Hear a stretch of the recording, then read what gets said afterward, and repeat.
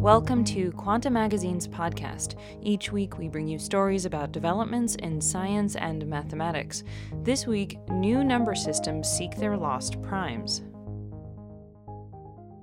In 1847, Gabriel Lamé proved Fermat's last theorem, or so he thought. Lamé was a French mathematician who had made many important discoveries, and he thought he proved a problem that had defied the most brilliant minds for more than 200 years. His method had been hiding in plain sight.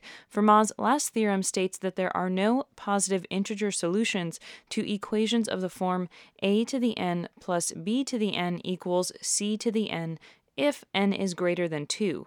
Lamé realized that he could prove the theorem if he just expanded his number system to include a few new values.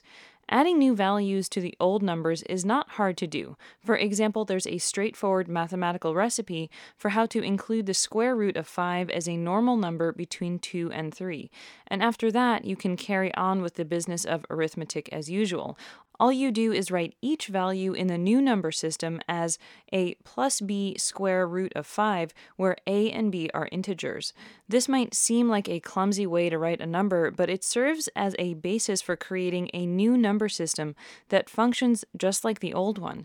Mathematicians call this new system a number ring. They can create an infinite variety of them depending on the new values they choose to include. Of course, it's hard to tinker with something as intricate as a number system without unintended consequences.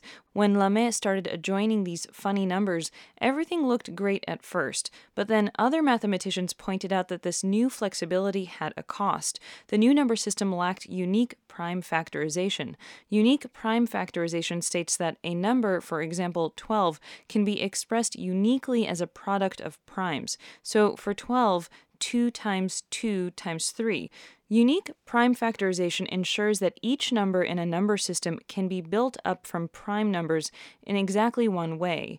In a numbering that includes a square root of -5, a problem arises. 6 is both 2 times 3 and also 1 plus the square root of -5 times 1 minus the square root of -5. All 4 of those factors are prime in the new numbering, giving 6 a dual existence that just won't do if you're trying to nail things down mathematically. Here's Manjul Bhargava, a professor at Princeton and winner of the Fields Medal. Even when in algebra classes we first teach that, the students gasp, "Oh my gosh, what happens? Their whole world falls apart," because they always assumed, took for granted in our usual number system, that everything can be decomposed uniquely into primes. Unique prime factorization is a way of constructing a number system from fundamental building blocks. Without it, proofs can turn leaky. Mixing roots with regular numbers didn't work on Fermat's last theorem, but the way in which it failed got mathematicians thinking. It also led to algebraic number theory.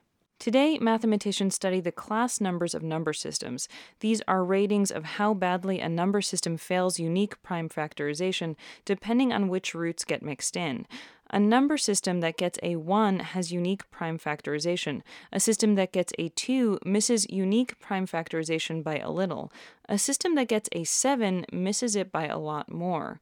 You'd expect class numbers to be randomly distributed. That's not the case, though, and current research aims to understand why. Today, mathematicians focusing on the structure that underlies class numbers are inching closer to the truth about long-conjectured values. It's an effort that has generated insights about how numbers behave far beyond a proof of any one problem. Bhargava again. A proof of Fermat's last theorem has never been obtained just by studying these class numbers. We don't know enough about them. So you can imagine if we did understand the class groups well enough and exactly how everything factors in general, and how the class group behaves in general, then it seems conceivable that proof of that kind could work. Of course, it's hard to say because we don't understand the class groups very well. Around the same time Lamé gave his failed proof of Fermat's last theorem, the German mathematician Ernst Kumar developed a way to fix the loss of prime factorization. He used what he called ideal numbers. They're not numbers in any conventional sense. They're more like sprawling constructions in set theory that perform a number-like function. For example, the simplest ideal is the infinite set of all multiples of a given integer, like 5, 10, 15, 20, and so on. Ideals can be added into an already expanded number ring to restore unique factorization.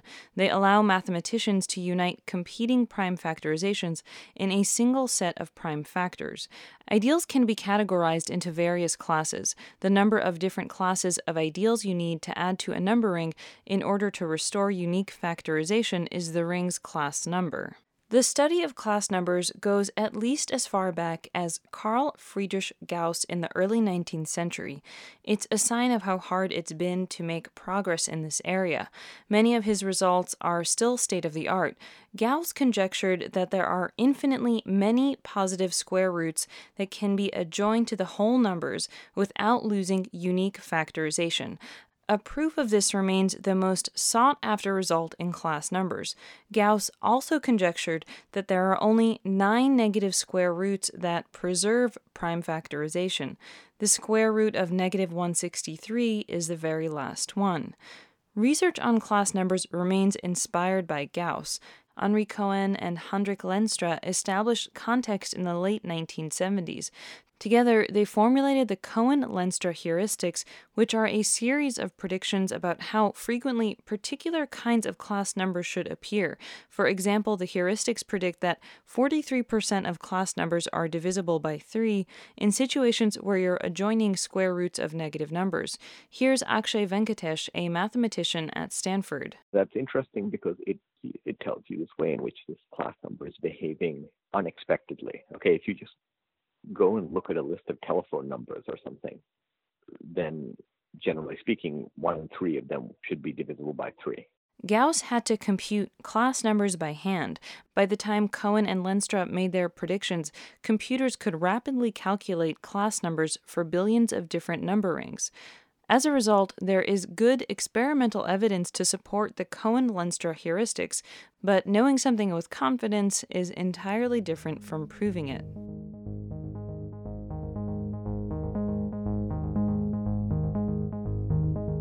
Jeanette Kazmierzak produced this episode. I am Karen Chakurji. For more of the story, read Kevin Hartnett's full article, New Number Systems Seek Their Lost Primes, on quantummagazine.org.